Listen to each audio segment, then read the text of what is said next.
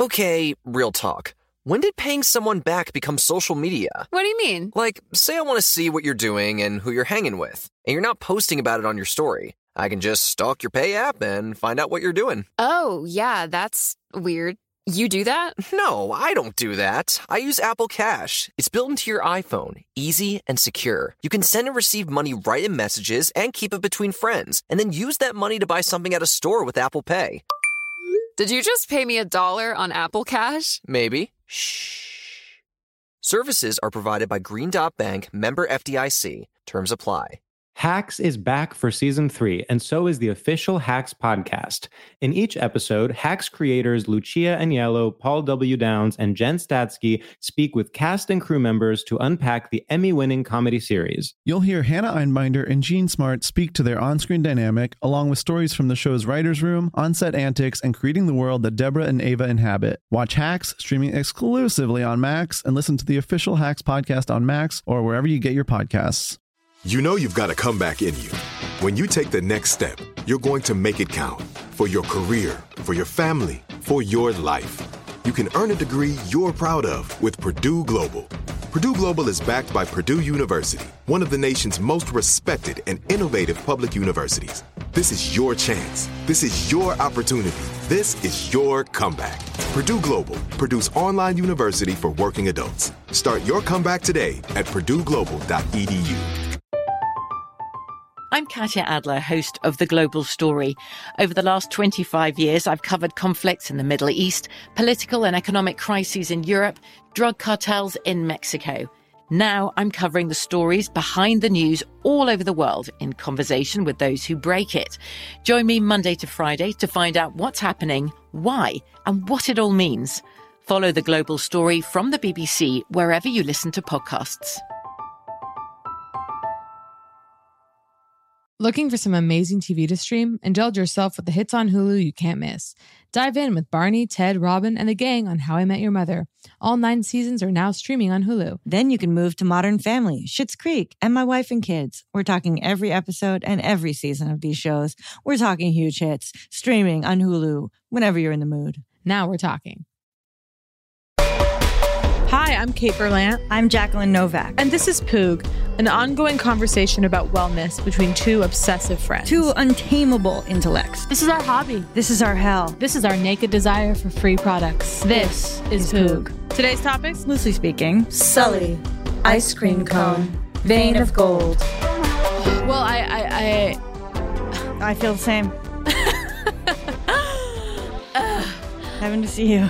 It's so good to see you. I just want to remind the listeners, we are in a Zoom chat right now. We're able to see each other through the digital screen. Absolutely. So today we really are aiming to focus around the topic of ADD and focus. Jacqueline, you and I both are no stranger to the demonic presence of ADD, the inability to focus, whatnot. Although I guess hyperfocus comes in. You actually have hyperfocus. That's going to be the key. Yes, that's going to be a key thread, a key theme in today's conversation. It's so complicated. And I'm operating at the brutal intersection of ADD and OCD, which my therapist, urges me to take Adderall.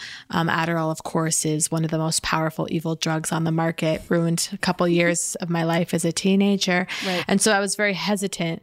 Today I did take, I cracked a pill in half. I'm on 5 milligrams. Can't you tell in my voice that I'm anchored by the demonic presence of Adderall? There is a grounding. There's as if a thick cord is tethering you to the earth and being held by, a strong, not the devil, but a lower level demon kind of. It's a lower and I don't even mean it level. negatively. It's a lower level demon who's holding onto the rope and keeping you tight to earth. And there is some question about whether demons are bad. So as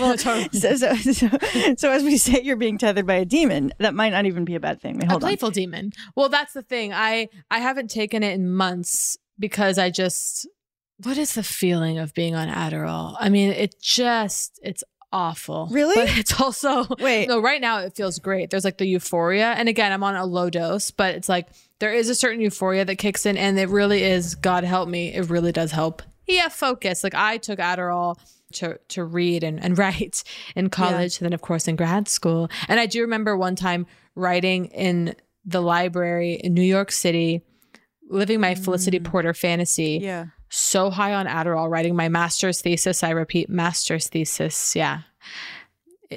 Yeah, Sublime Hideousness. It was about liminality and oh my God, did you say liminality? Yeah, liminality. Because I feel like I'm one of the only people who ever uses the word liminal. Okay, liminality was my huge. Oh my God. I'm joking with the ego of it, but I'm also not. You know what I mean? No, I feel like I'm constantly referencing liminal space. Yeah, liminality, referring to, dear listener, that which is not here nor there, kind of an in between place, considered sacred by some, considered perhaps the only real plane for subversion and modes of exploration. It is. Yes, Richard Schechner, the airport, or Victor Turner, actually, I guess, originated it. Us talking over each other completely.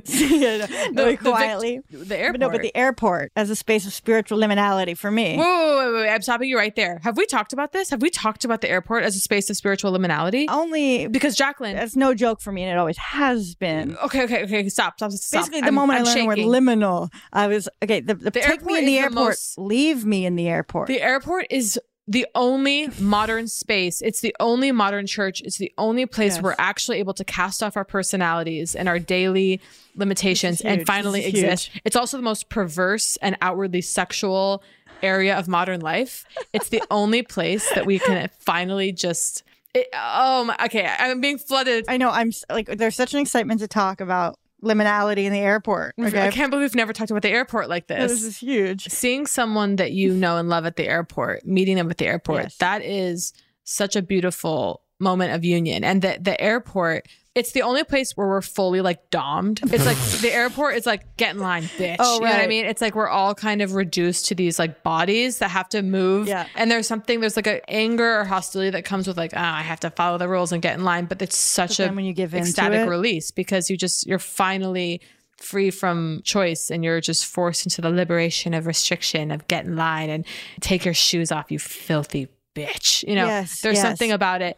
And your personality kind of ceases to exist or tries to fight through in moments of, oh God, 6 a.m., right? Can you believe it? Right. It's like kind of that. Oh, right. To the others? Like, yeah. Remind me to tell you about the captain in line. What? I said, remind me to tell you about the captain in line. Well, go for it. So I'm big on, and sometimes I don't like it in myself. Sometimes I do like it. It's a shared glance with a fellow crowd mate. Mm-hmm. I can't stand it, but I love it. I love to look to find shared glances about something that's happening around us, right?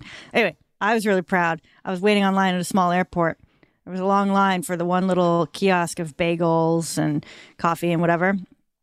And I see a pilot, captain's hat and all, okay, dressed to the nines, okay, and in his formal briefs. So kinky, it's insane. Like pilots actually dress up like that, like a little cat insane. with metallic figures on it and things like that, whatever. And the dignity, right? Well, I'm obsessed with Captain Sullenberger, right? I'm a Sully head. You mean, is that the guy is that the Hudson guy? Sully is Miracle on the Hudson, Sully, which I witnessed. Yeah. I witnessed the Miracle on the Hudson. What do you mean? Before it landed, but I saw it flying low. I was in a car driving up the West Side Highway. No. Talking to my friend Erica, who grew up in New York. And sometimes, because I was from the suburbs, sometimes will like to tell me, this is how it is. And so I go, there's a plane flying unusually low over the Hudson in a direction I've never seen. And it's one of those things where it's like, you don't know why you haven't seen it before, but when you see something you haven't seen before, it's like, you know what I mean? You're just like, I've never seen that. It's not like I know the flight paths very well, but I'm always on the West Side Highway heading to the burbs, so I know that route. And I say it, and Erica's like, "Oh no, that's." They're always like that there. Yeah. Whatever. They're going to Newark or something. Unbelievable. I'm like, no, it's really low. And then we talk about what it would be like to go down in a crash. We talk about that for a while. I arrive back at my parents' house in the burbs. My dad says, a plane just landed on the Hudson. Did you see this? And I go, I saw it. That's miraculous. It's major. And, and there was this thing that we sometimes laugh about in the home over here, me and my partner, Chris. Okay, we're really into how at the time people were like, because there was something really cheesy about it. They're like, New York needed this. Do you remember? Yeah. Do you remember that messaging? It was I don't remember that. It was literally like 9/11. It was like after 9/11. It was needed a healing. We needed a good story about a plane here. Yeah. Like I forget who said it, but it was said a couple times. Anyway, Sullen. So I'm in line and thing. And we're all standing there, and the captain why do I keep saying captain? Is that right? Is that correct? Can you be a captain of a ship? A pilot? As captain? Pilot. No, but the pilot, the main one, is he captain? This is your captain speaking. Oh, this is the captain speaking. You've heard that. You know that. You're reminding me of when I had a clearly drunk captain yammering on the overhead. But keep going. Because by the way, of course, what is it, like birds of a feather? It's like the AA for pilots. Anyway, keep going.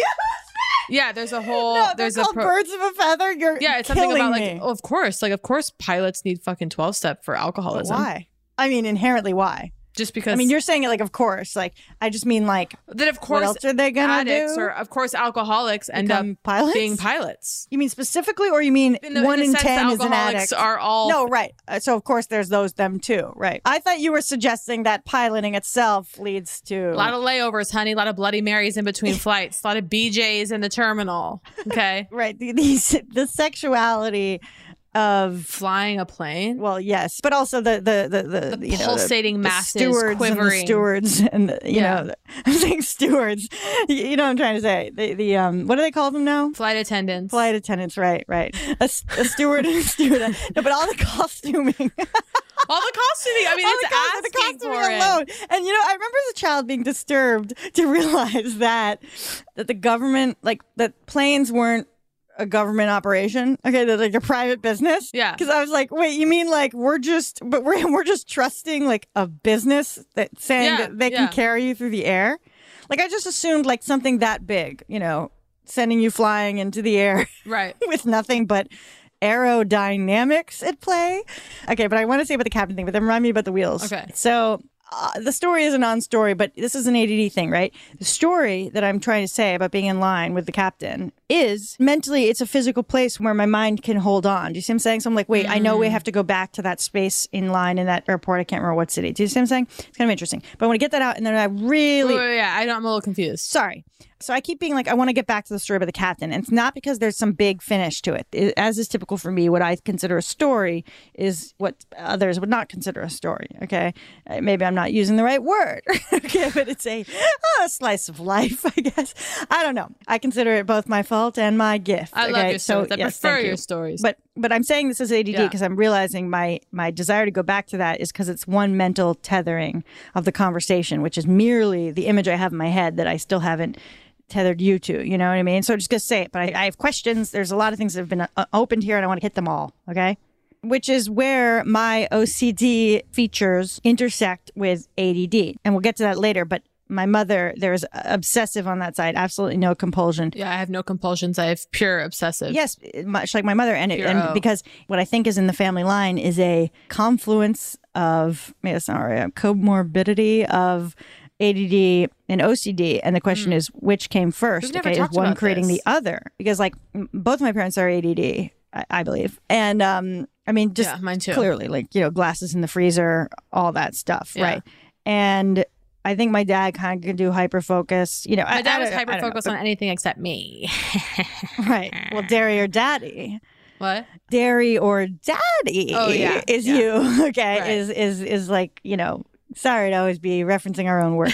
Okay, pull me back. There's so much. Talk about your captain story. No, I want to finish the captains. Yeah, so we'll get all to that. But Sully, the captain story. Oh, the sexuality of the costuming. Right. Oh, yes. Oh yeah. I can't believe that the government isn't in charge of all this. Like it just seemed like I'm just trusting that whatever. Point is, very into Sully.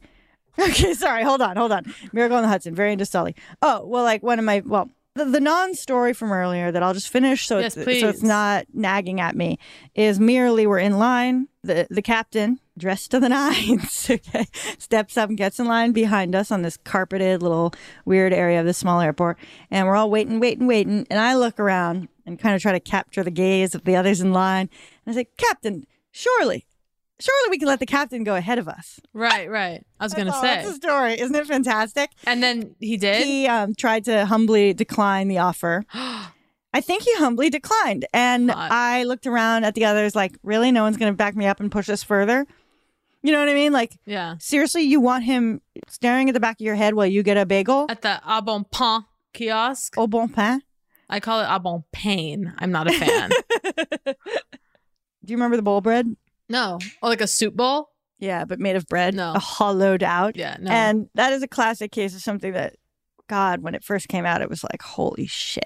Yeah, but when did that come out? It seems like something of like the 50s. In a Palm Springs restaurant. Like the prosperity of America, Diane. right? This like, our bowls are bread now. Like it just seems like that. Have you ever eaten it out of a bread? No. Wait, but the liminality of the airplane. Okay, the liminality. Yes. Okay, so the freedom. I want to get into this. Being able to cast off your personality, like being free at last. Because when you're in the airport or in a plane, you're nowhere.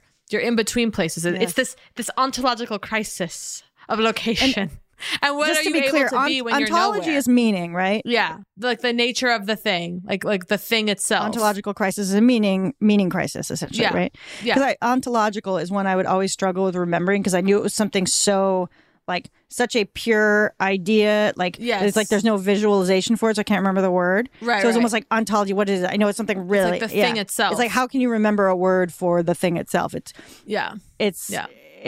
utter abstraction. You only need like 6 words to appear smart. Well, okay. What are your 6 that you lean on? Because that's such a good question. I love that. We talked about this last week about me leaning on the phrase "groaning under the weight" for the last 15 years. Yeah, groaning under the weight's huge. I think. I used to say hegemonic a lot. I used to be like hegemony, hegemonic constructions of desire. Well, saying hegemony is really satisfying. Yeah, absolutely. Saying hegemonic was really exciting. I'm always a little afraid when I say it that I'm actually going to say like hegemony or hemogeny or something like there's a fear of fucking it up. If you can really land hegemony. Oh, I know. Landing words. Okay, so obviously we did mention last week jettison and abjection. Yes. You know, jettison from you is jettison is amazing. Jettison's great. Jettison used kind of in that intellectual capacity. But wait, all right, you can to radically jettison. Yeah, what are the other big ones? That I was going to try to be like, what are words you've said that impressed me? I used to. Well, calcify to me actually crosses over for you into like calcify is such a funny word, right? That like to me that's like we agree that referring to our brain as calcified, like there's something about that it makes me feel something in my stomach when I hear you say it, and then I hear it and I want more. I used to I think for me mostly I just have always really used hyperbole. Yes. I've always used really hyperbolic language. Yes. And that's been in my act, of course, but then also my personal life. Yes. And so I used to really rely on words like violence, brutality. Well, violent is pretty big for me. Heinous, of course, is huge for me. You know, heinous is heinous, hideous. Hideous and heinous are big. Yeah. They come down through the family for me. There's a little bit of a Jewish hyperbole. You really inspired me with the use of hideous. Thank you. Yeah, just unbearable, insufferable, brutal. I mean, I've always relied on words like that. Yeah, the brutality. Wait, what was the last one you said, Kate? Brutality. Yes. No, brutal and all that language. Banality, the brutality of the banal brutality of daily life. Yes. Yeah.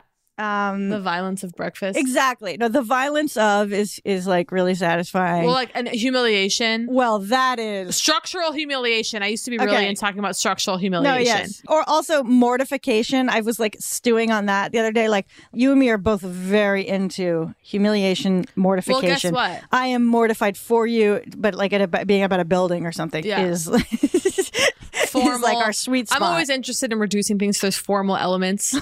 Yes. And then also, I mean, of course, I'm not even going to say the word affect. I'm not going to talk about affect because we don't have time. Oh. But the affective and also like effective, effective affect is huge. Yeah. Affect is really satisfying. I like jettison, casting off, sloughing off. Yes.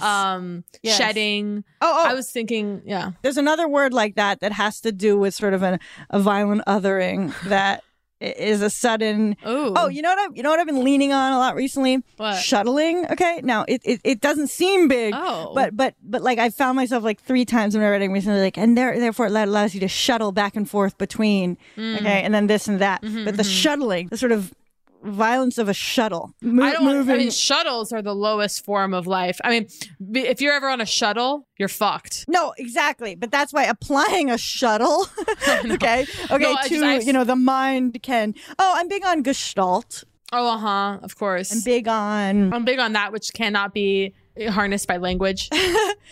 a harness is a nice word for me. Reduce. I can't think of anyone. Oh, extreme reductions are. I like being reduced to. Yeah, I'm constantly reducing myself. Oh, well, you know what? I'm huge on it. Okay, here it is. Yeah. Here it is. It's not the word itself, but it's a type of situation, which is when you make a noun into an adjective and the syllabic intonation must shift forward. That to me is a goddamn example needed flex. urgently. It's coming. Example needed urgently. It's coming, and I can't wait. Okay, so I love describing how an adjective, or how a noun, might serve as an adjective when used adjectivally. Oh my God. Okay, adjectival. Okay, so an adjective or something being adjectival. Okay. Adjectival? I've never heard it said. Yes, so I go adjectival a lot. And what's satisfying is the word adjectival is an example of this very thing I'm describing. Adjectivize a noun now. Like what? Adjective is a noun. An adjectival. I know. But I'm like, is there another one that you can give me? Of course. Name anything. Medicine, medicinal. Well, yeah. Okay. Okay, now that one you're familiar with. Okay, I glanced down, I saw my Wellbutrin, and I remember my friend once did this, and I don't even think this one works, but she did it anyway and with confidence, and I was impressed, which was talking about characters in a script or something, and then going like caricatural, which is not, I don't think, a word. It doesn't even work. No, but she did it. She's like caricatural. I was like, okay. Yeah.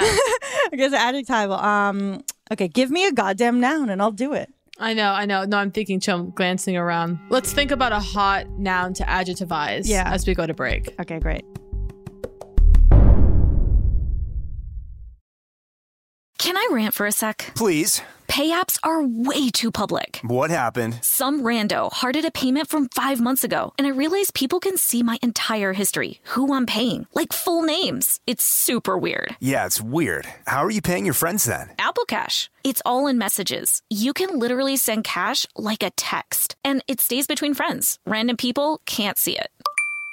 Did you just pay me $1 on Apple Cash? Shh. Services are provided by Green Dot Bank. Member FDIC. Terms apply. Looking for some amazing TV to stream? Sink into your couch and indulge with the hits on Hulu you can't miss. We're talking some of the greatest comedies of all time, absolute must-watch shows. Dive in with Barney, Ted, Robin, and the crew in How I Met Your Mother. All 9 seasons of How I Met Your Mother are now streaming on Hulu. Don't want to find out how he met their mother? Then go back with the Dunphys, the Pritchetts, and the Pritchett Tuckers in Modern Family. Start over with the Roses on Schitt's Creek. And see what's up in the Kyle household in My Wife and Kids. We're talking every episode and every season of these shows. We're talking huge hits streaming on Hulu whenever you're in the mood. Can you even watch all this? We think so. Head on over to Hulu and start streaming today. Now we're talking. This is it. Your moment. This is your time to make your comeback with Purdue Global. When you come back with a Purdue Global degree, you create opportunity for yourself, your family, and your future. It's a degree you can be proud of, a degree that employers will trust and respect. Purdue Global offers working adults like you over 175 flexible degree programs to meet your specific career goals. These include associate, bachelor's, master's, and doctoral degrees and certificates. Purdue Global degree programs range from nursing to business to communication and more. Whatever your interest, we have the degree that will move you forward. You have the knowledge, you have the experience. Now it's time to get credit for the work you've done and earn the recognition you deserve with Purdue Global, Purdue's online university for working adults. You know you're worth it. We do too. So don't wait another second to get the degree that will take your career to the next level. Start your comeback today at purdueglobal.edu. I'm Katya Adler, host of The Global Story. Over the last 25 years, I've covered conflicts in the Middle East, political and economic crises in Europe, drug cartels in Mexico. Now I'm covering the stories behind the news all over the world in conversation with those who break it. Join me Monday to Friday to find out what's happening, why, and what it all means. Follow The Global Story from the BBC wherever you listen to podcasts. Hacks is back for season 3, and so is the official Hacks podcast. In each episode, Hacks creators Lucia Aniello, Paul W. Downs, and Jen Statsky speak with cast and crew members to unpack the Emmy-winning comedy series. You'll hear Hannah Einbinder and Jean Smart speak to their on-screen dynamic, along with Hacks writer and actor Pat Regan, on how their improv experience helped them when shooting scenes and what it was like writing scripts for specific actors. You'll also hear from crew members like the costume designers on what it was like creating the world that Deborah and Ava inhabit. Hear stories from the show's writer's room, on-set antics, and more. Watch Hacks streaming exclusively on Max, and listen to the official Hacks podcast on Max or wherever you get your podcasts. So I actually didn't do any thinking on the break. Nor did I. But I'm very excited. I am sort of levitating in my seat because I get very, very excited when we get to talk about words. Okay. I know. I mean, I guess what I'm saying is that, you know, not just the adjective thing, right? But what's the word? Conjugating a verb. Like, anytime you do one that's a little bit unfamiliar or isn't the thing that people are always doing, okay, like the derivation, there's some satisfaction. So, like, even like getting something out without stuttering, like, pursuant, okay, if you were like to switch something into pursuant versus, you know, pursuing or something, right? Yeah, there's a little bit of like, there's like a satisfying flex of like pursuant. You know, this is like I'm having an ADD moment because you said conjugate, and then I got flooded with the memory of being in Latin class in the 7th grade, and I was completely unable to do Latin. I could not figure it out. And interesting, the sweet Latin teacher, Dr. A, who was this guy who had an album, had a bongo album, who was like really sweet. Montessori education or? No, shockingly.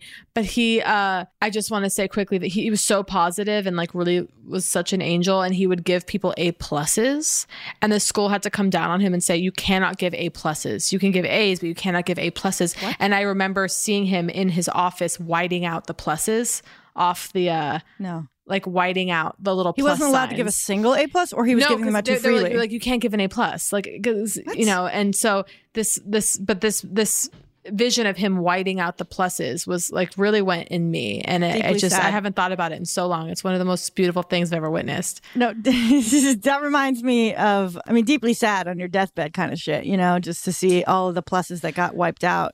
Don't you think we meet the same person over and over? Like, he's reminding me of this other person I knew. Yeah. And this kind of goes into, we're talking about past life stuff, but like you kind of fall in love with the same person over again, right? Or like there is this thing of like the singular person that we keep chasing. And obviously that's like, oh, well, we try to fall in love, or we try to have intimate relationships to heal the wounds of our childhood, and to kind of, you know, our belief that we can get it right this time with this person.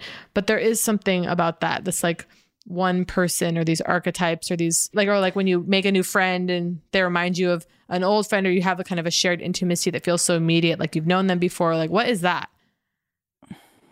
How much do you read, Jacqueline? I'm experiencing a return to literature. The return to fiction is 2021, I thought. The return to fiction is 2021. And I have to say, again, because we are, of course, hovering oh so gently around the idea of ADD never to arrive, because it's too hard for us. Indeed, yeah. But I did tease in the last episode that I was going to deactivate Twitter. I did. I repeat, I did. Excuse me? That I'll never return, but I deactivated. Excuse me? It's done? I deactivated. You're gone? I'm gone. I mean, I will return, but I can't anymore. Good. And I'm on Instagram. I log on for Poog related stuff, or to sign in. You know, I do a quick sign in every time. I can't do it anymore. And I do want to return to fiction. Wait. What was I going to say? They'll return to fiction. Oh, yeah. And I'm just wondering, Jacqueline, because you're a writer, you're one of the great minds. And I'm just wondering, I'll silently how allow much that. fiction are you consuming? You know, I always want to read fiction, and then I get suckered back to nonfiction. I'm constantly nonfiction also. Constantly. No, I'm nonfiction all the time, because fiction can't advertise its own ideas, okay? In the same way. I mean, you could say, yes, it's love, it's loss, it's life on the prairie, or whatever. Okay, describing a novel. Fiction's the ultimate propaganda, I would argue. Continue. No, of course. Okay.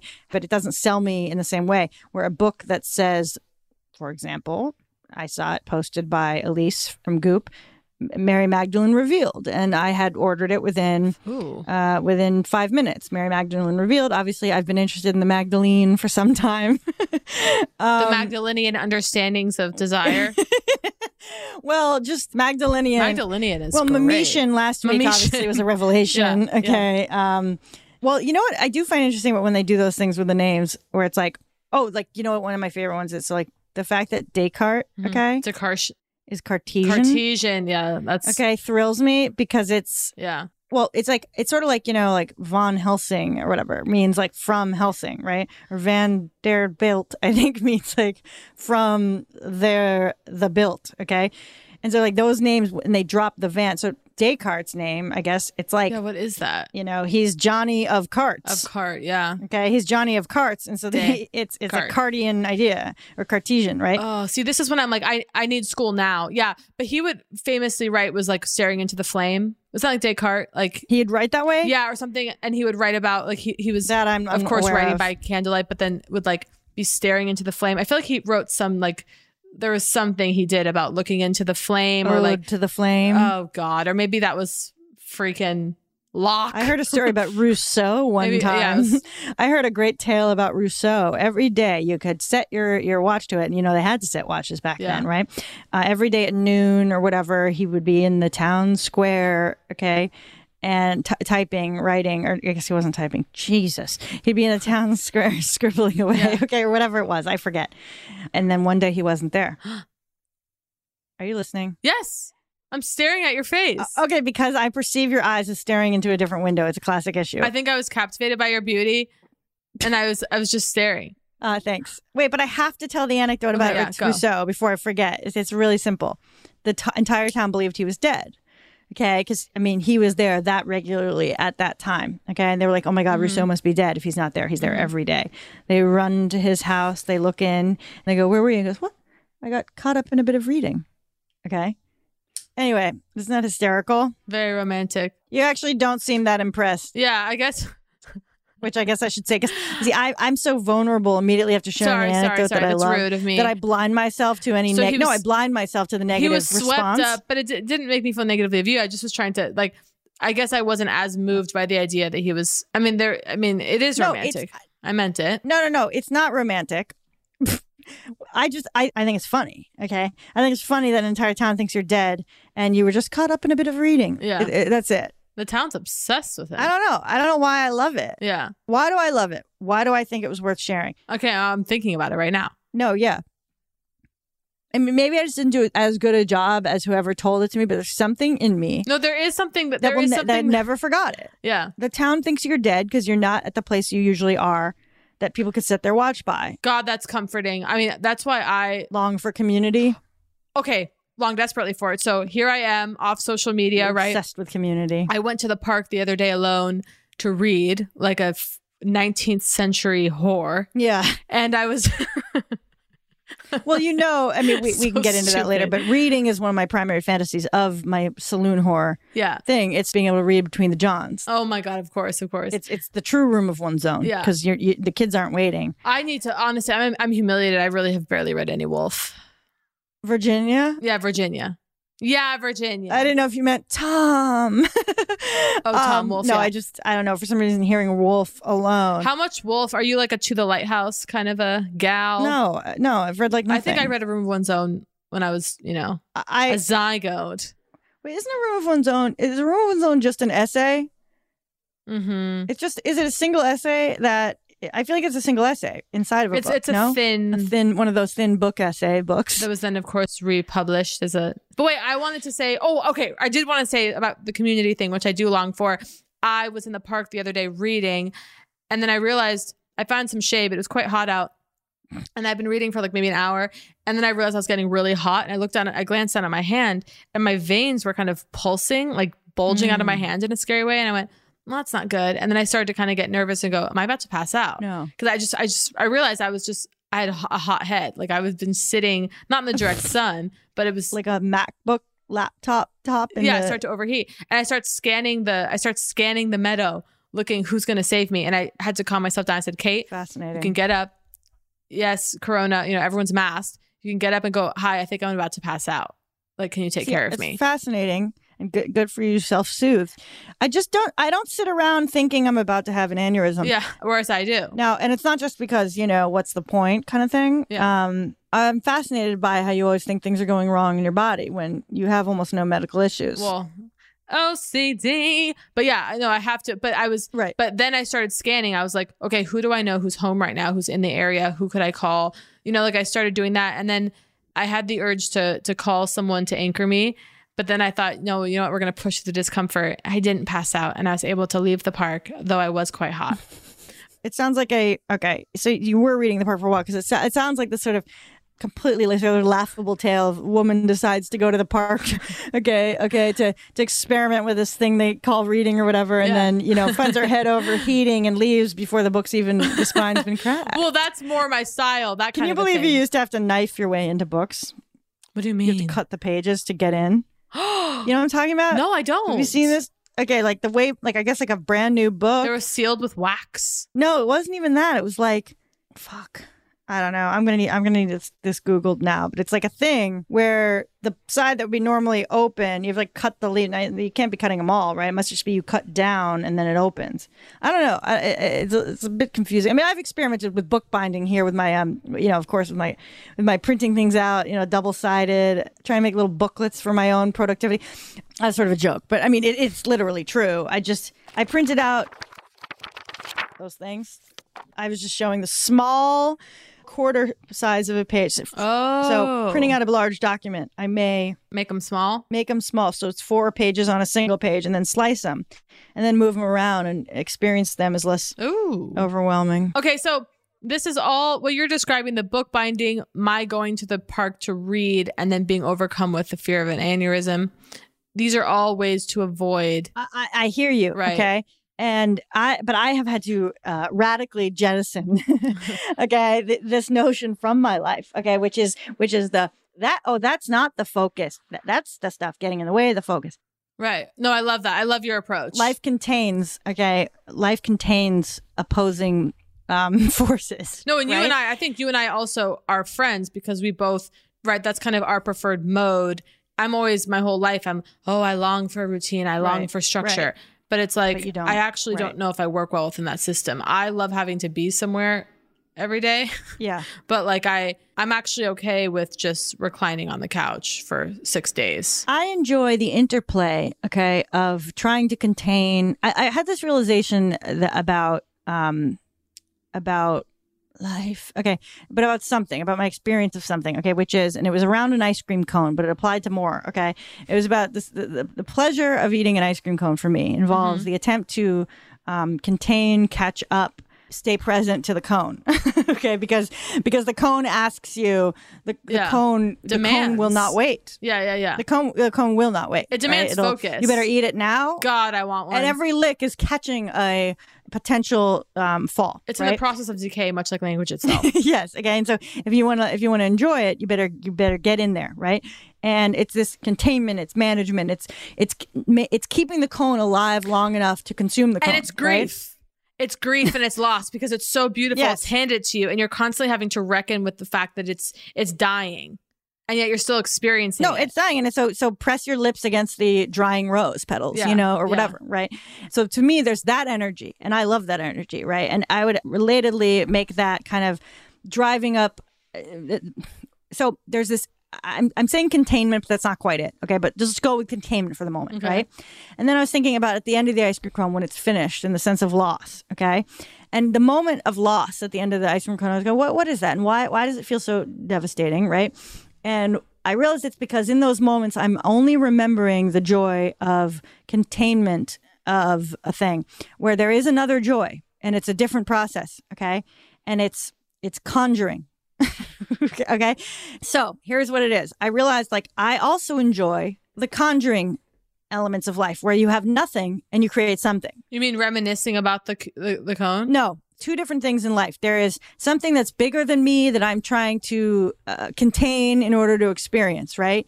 The ice cream cone happens. It's happening. It's go, and you gotta rise to the occasion to get as much of it as you can, kind of. And that's great, and I love that feeling. And then it's gone, and it's sad, and suddenly I want another thing to contain. I'm forgetting that there's another thing I enjoy, which is the conjuring of something out of nothing. So eating the ice cream is making us.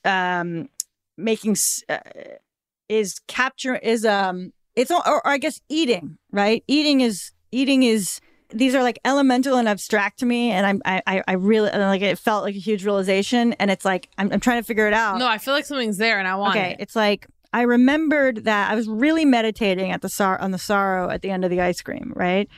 And I would say Christmas. Always with eating, and I want it to go endlessly. Okay, I want it to go on. Right. And so it would almost be like, right, the sadness of taking down the Christmas tree and the blankness of the new year, let's say, right? And it's like, well, oh wait, I forgot that the other kind of joy I enjoy is a deadness, is a nothingness that I am going to work to pull something to create life out of. So it's not containment.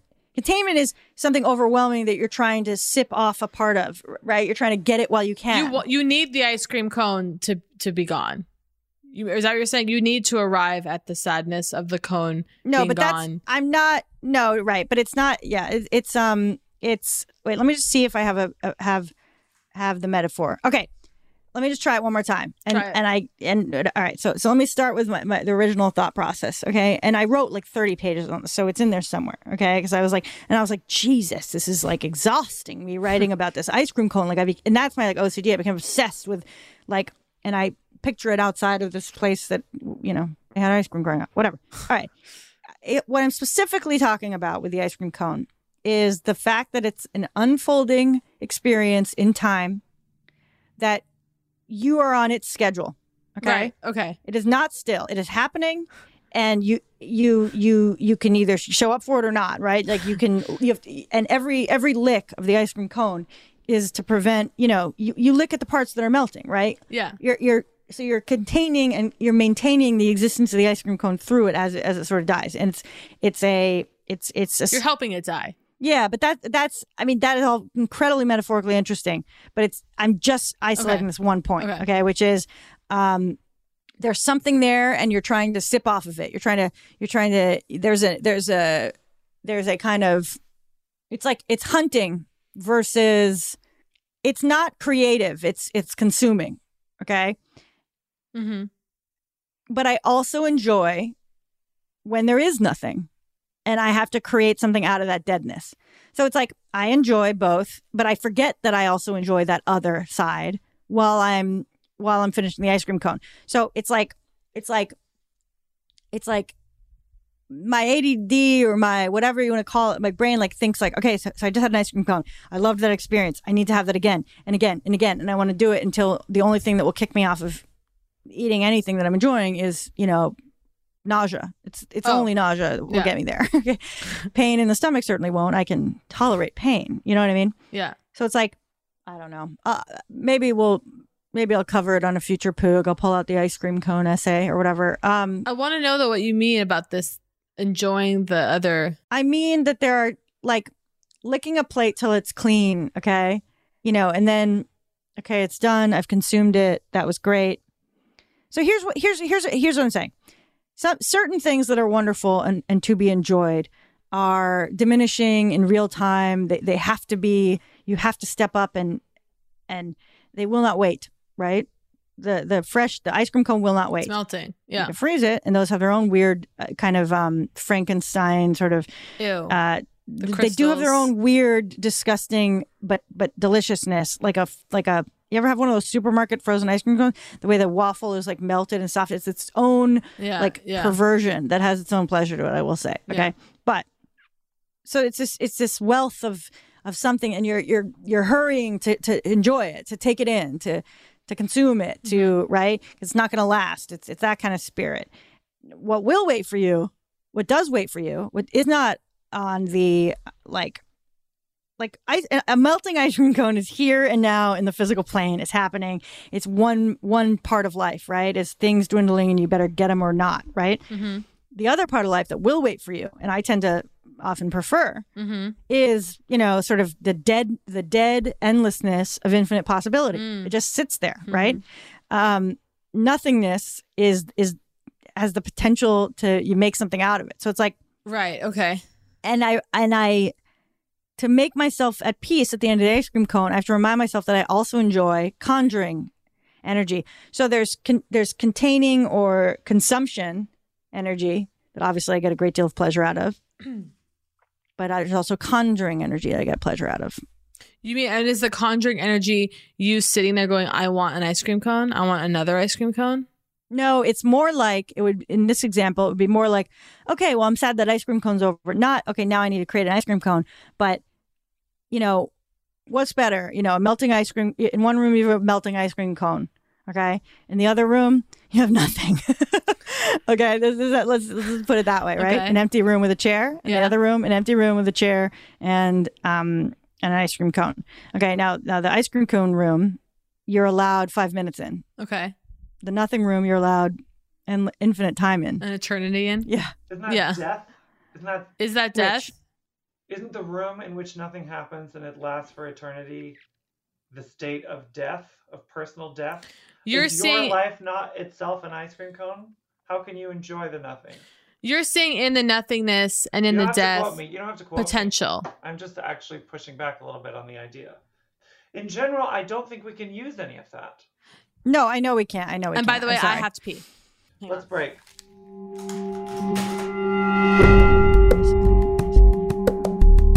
Here it is.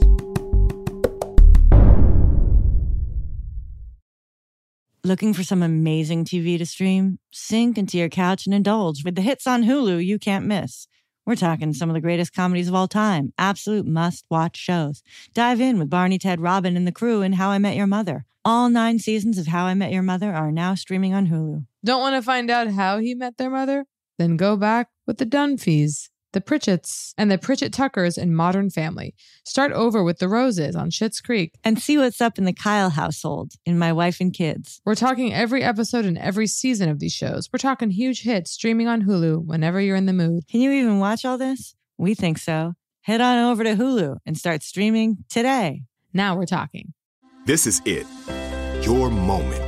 This is your time to make your comeback with Purdue Global. When you come back with a Purdue Global degree, you create opportunity for yourself, your family, and your future. It's a degree you can be proud of, a degree that employers will trust and respect. Purdue Global offers working adults like you over 175 flexible degree programs to meet your specific career goals. These include associate, bachelor's, master's, and doctoral degrees and certificates. Purdue Global degree programs range from nursing to business to communication and more. Whatever your interest, we have the degree that will move you forward. You have the knowledge, you have the experience. Now it's time to get credit for the work you've done and earn the recognition you deserve with Purdue Global, Purdue's online university for working adults. You know you're worth it. We do too. So don't wait another second to get the degree that will take your career to the next level. Start your comeback today at purdueglobal.edu. From BBC Radio 4, Britain's biggest paranormal podcast is going on a road trip. I thought in that moment, oh my God, we've summoned something from this board. This is Uncanny USA. He says, somebody's in the house, and I screamed. Listen to Uncanny USA wherever you get your BBC podcasts, if you dare.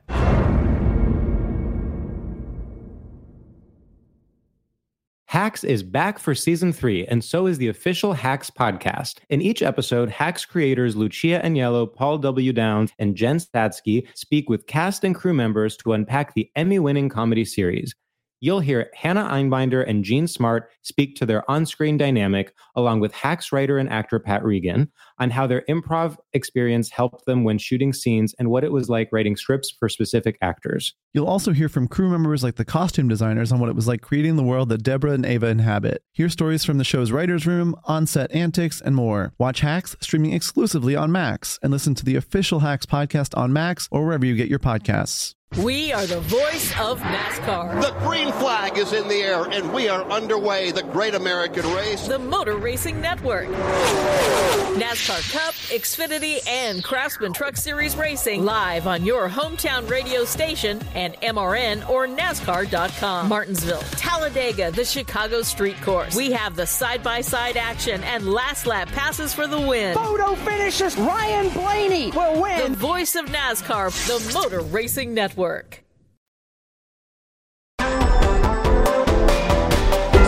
you know, we did attempt to continue this conversation moments ago, and we went down a path, and there's all this excitement, and we're jumping around, and that's some of the joy, right? The joy is the jumping around. But then sometimes with the kind of hyper focus, I feel my brain pull me towards something, and I can't fucking get off of it. So I just spent the last 20 minutes talking about like the metaphor of an ice cream cone, you know? No, I understand. I shouldn't shit on myself. You know, what is this? What are you talking about?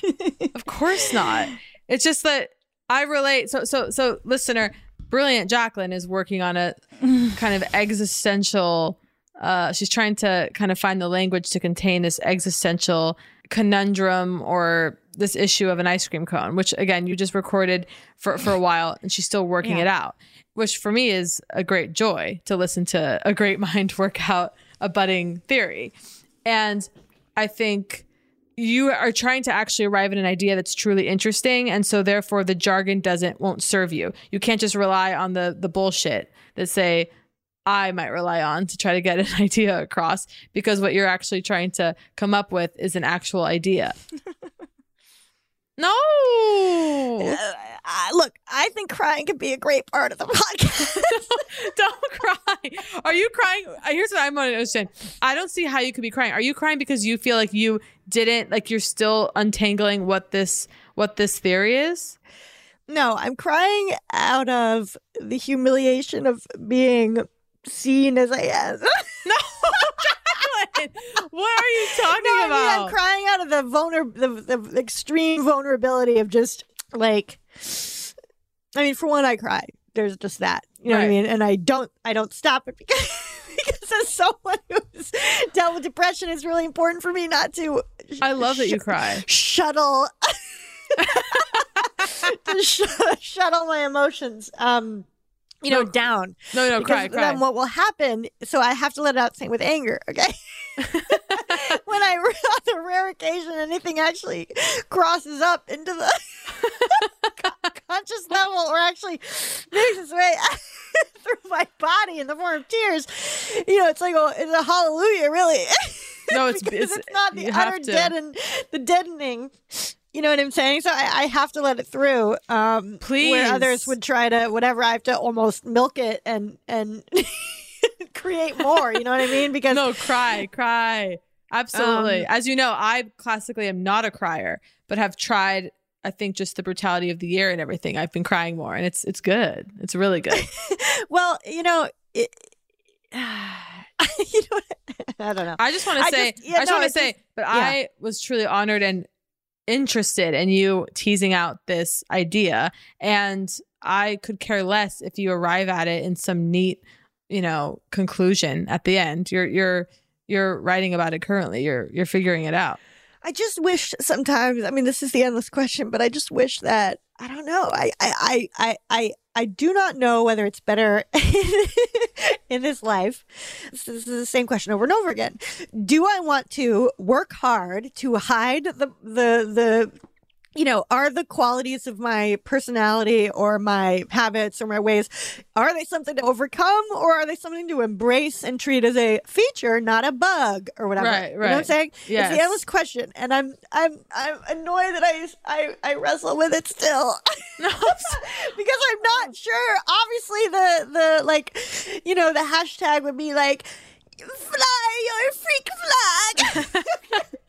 And I'm fucking tired of that also, and I that I'm into transformation, and I like to believe that we can do whatever the fuck we want to do, right? And so if I want to be someone who doesn't spend 20 minutes on an unfinished ice cream idea, that would be much more impressive. It would be much more impressive if I fucking got it together on my own and delivered it. No, I completely disagree. You spending 20 minutes figuring out the unfinished ice cream cone idea is magnificent to witness. I want to also argue it's not like you're presenting that as some, you know what I mean? You're presenting it as something that you are working through and figuring it out. Like, who cares? I mean, I'm not doing a good job. And I know it's fine. You, it's but just I just can't decide. And I know that I guess the answer is that I like things to be extreme. So it's easier to say I accept every part of myself, right? And whatever the fuck I do naturally must be perfect because I'm specific and I'm my own. And so there it is, like no editing here, folks, straight to the audience or whatever. Yeah. And then the other part of me, knows that, and I don't know. I can't decide how much to control or attempt to control who I am in the world according to what I think is attractive, interesting, and cool. Like, because I also think it's a disservice to work on yourself and make yourself attractive, cool, and interesting. Agreed. And then just serve that up. That's just, utterly violent. Yeah.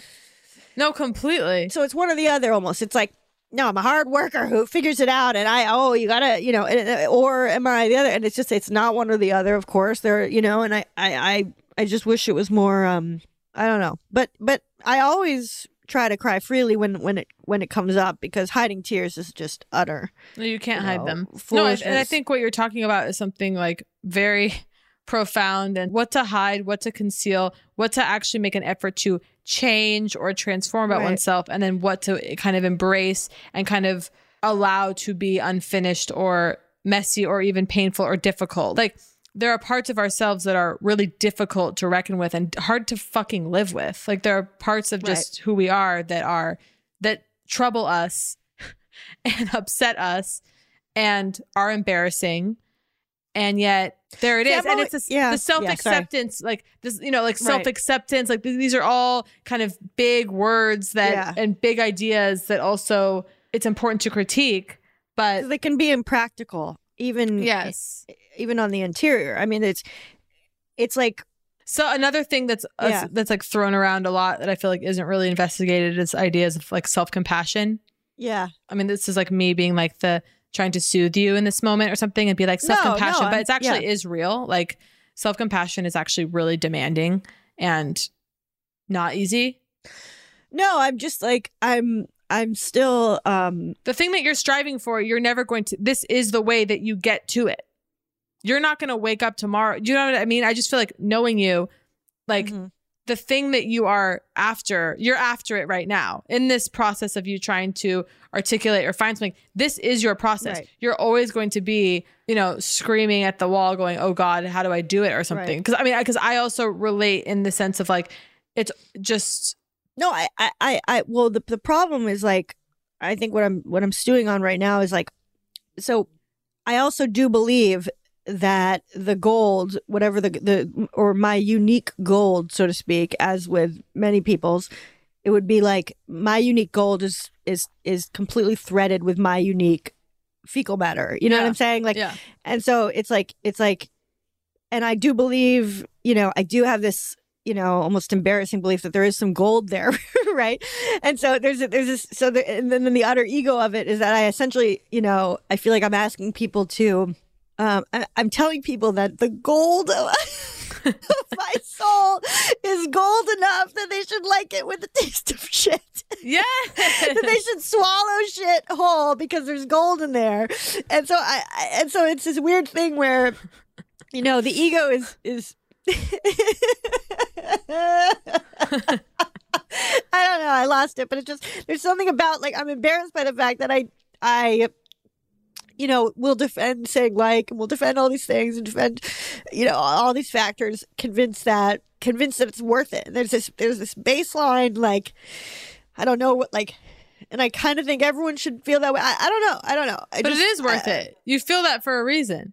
I mean, I'm also convinced, like, there's no other option but to take, like, there's not that much time, right? In, tangible life, incarnated life, there's not that much time necessarily to fix or change all the things that may be potentially doorways to, you being a specific person, right? So it's like, I do lean more towards, I'd rather, if there's something I have to bring to the world, I'd rather it be like shit that's veined with gold than the thing that is pure, but it's just wood.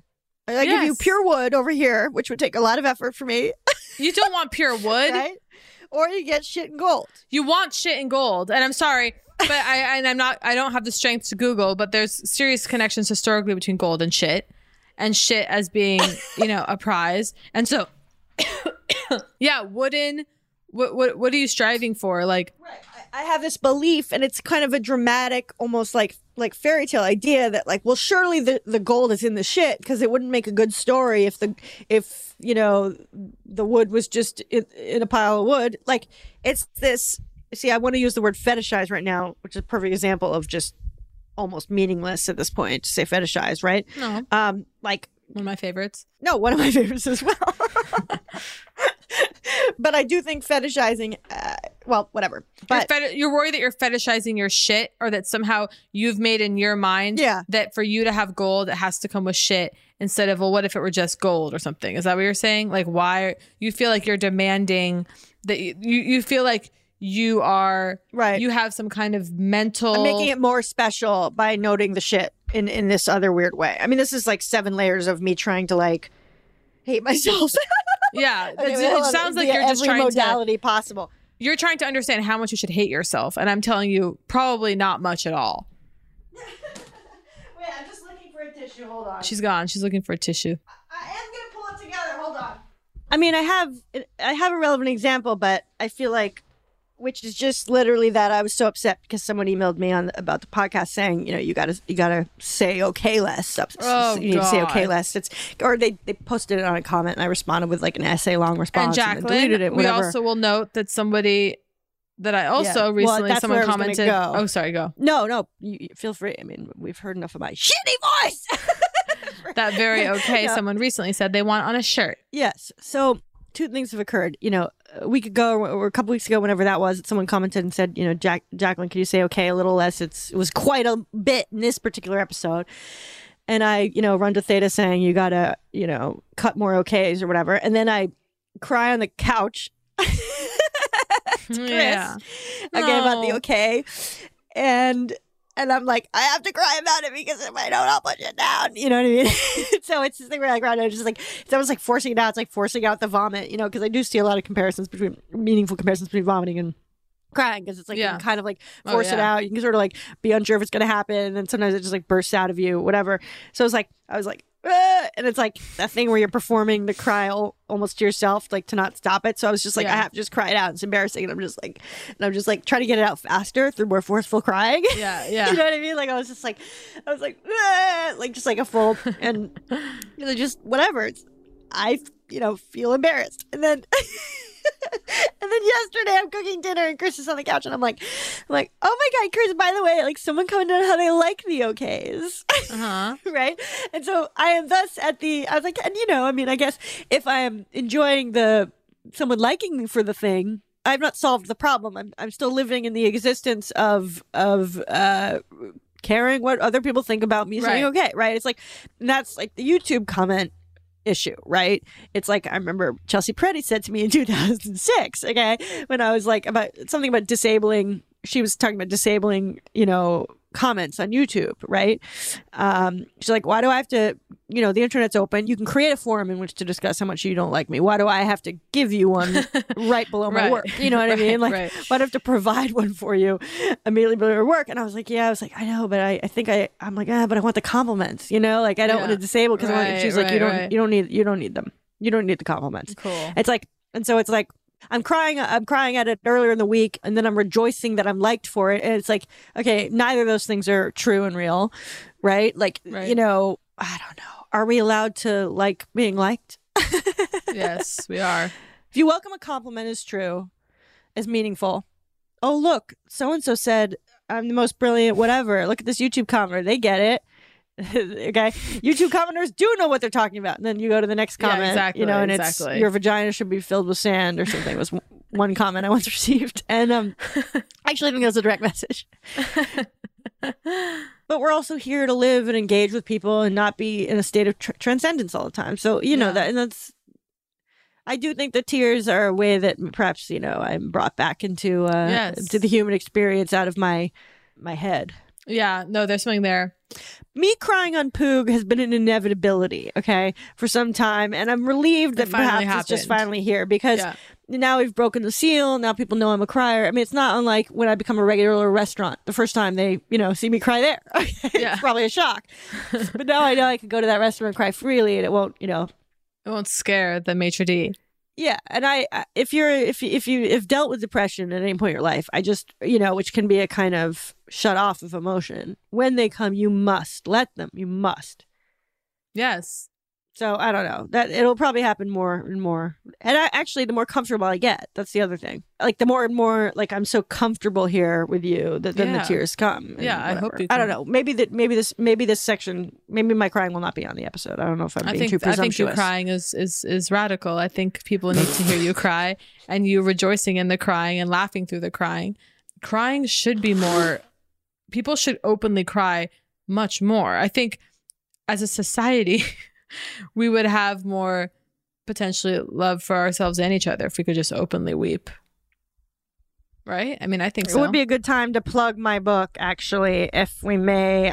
Could be a good natural plug for my book, I will say. My book's called How to Weep in Public, in case you forgot. And it's fantastic, those of you Cut listening. The book plug. It's too embarrassing. But I just felt like it was almost weird that because I realized we're talking extensively about, and I'm not mentioning it. Like, it's like, was this all a big fake book ad?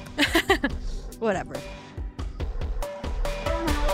That was Poog. If you enjoyed Poog, please subscribe, rate, and review. If not, we will press charges.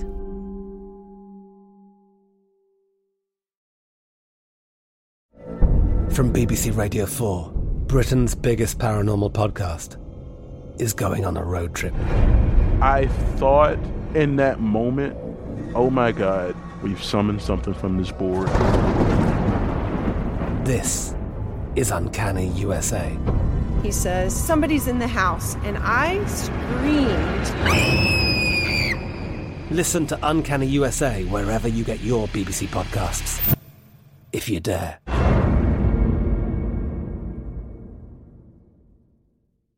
We are the voice of NASCAR. The green flag is in the air, and we are underway. The Great American Race. The Motor Racing Network. NASCAR Cup, Xfinity, and Craftsman Truck Series Racing live on your hometown radio station and MRN or NASCAR.com. Martinsville, Talladega, the Chicago Street Course. We have the side-by-side action and last lap passes for the win. Photo finishes. Ryan Blaney will win. The voice of NASCAR, the Motor Racing Network.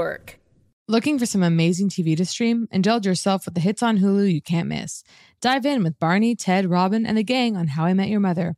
All 9 seasons are now streaming on Hulu. Then you can move to Modern Family, Schitt's Creek, and My Wife and Kids. We're talking every episode and every season of these shows. We're talking huge hits, streaming on Hulu whenever you're in the mood. Now we're talking.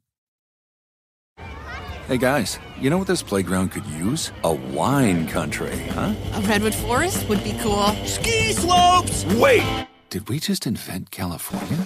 Discover why California is the ultimate playground at visitcalifornia.com. The wait is almost over. Get ready for the 2024 NFL season as the full schedule is announced. Bring it on. Every rivalry, every rematch, every rookie debut, every game revealed. The 2024 NFL schedule release, presented by Verizon, coming in May. Live on NFL Network, ESPN2, and streaming on NFL Plus. Terms and conditions apply to NFL Plus. Visit NFL.com/schedule release to learn more.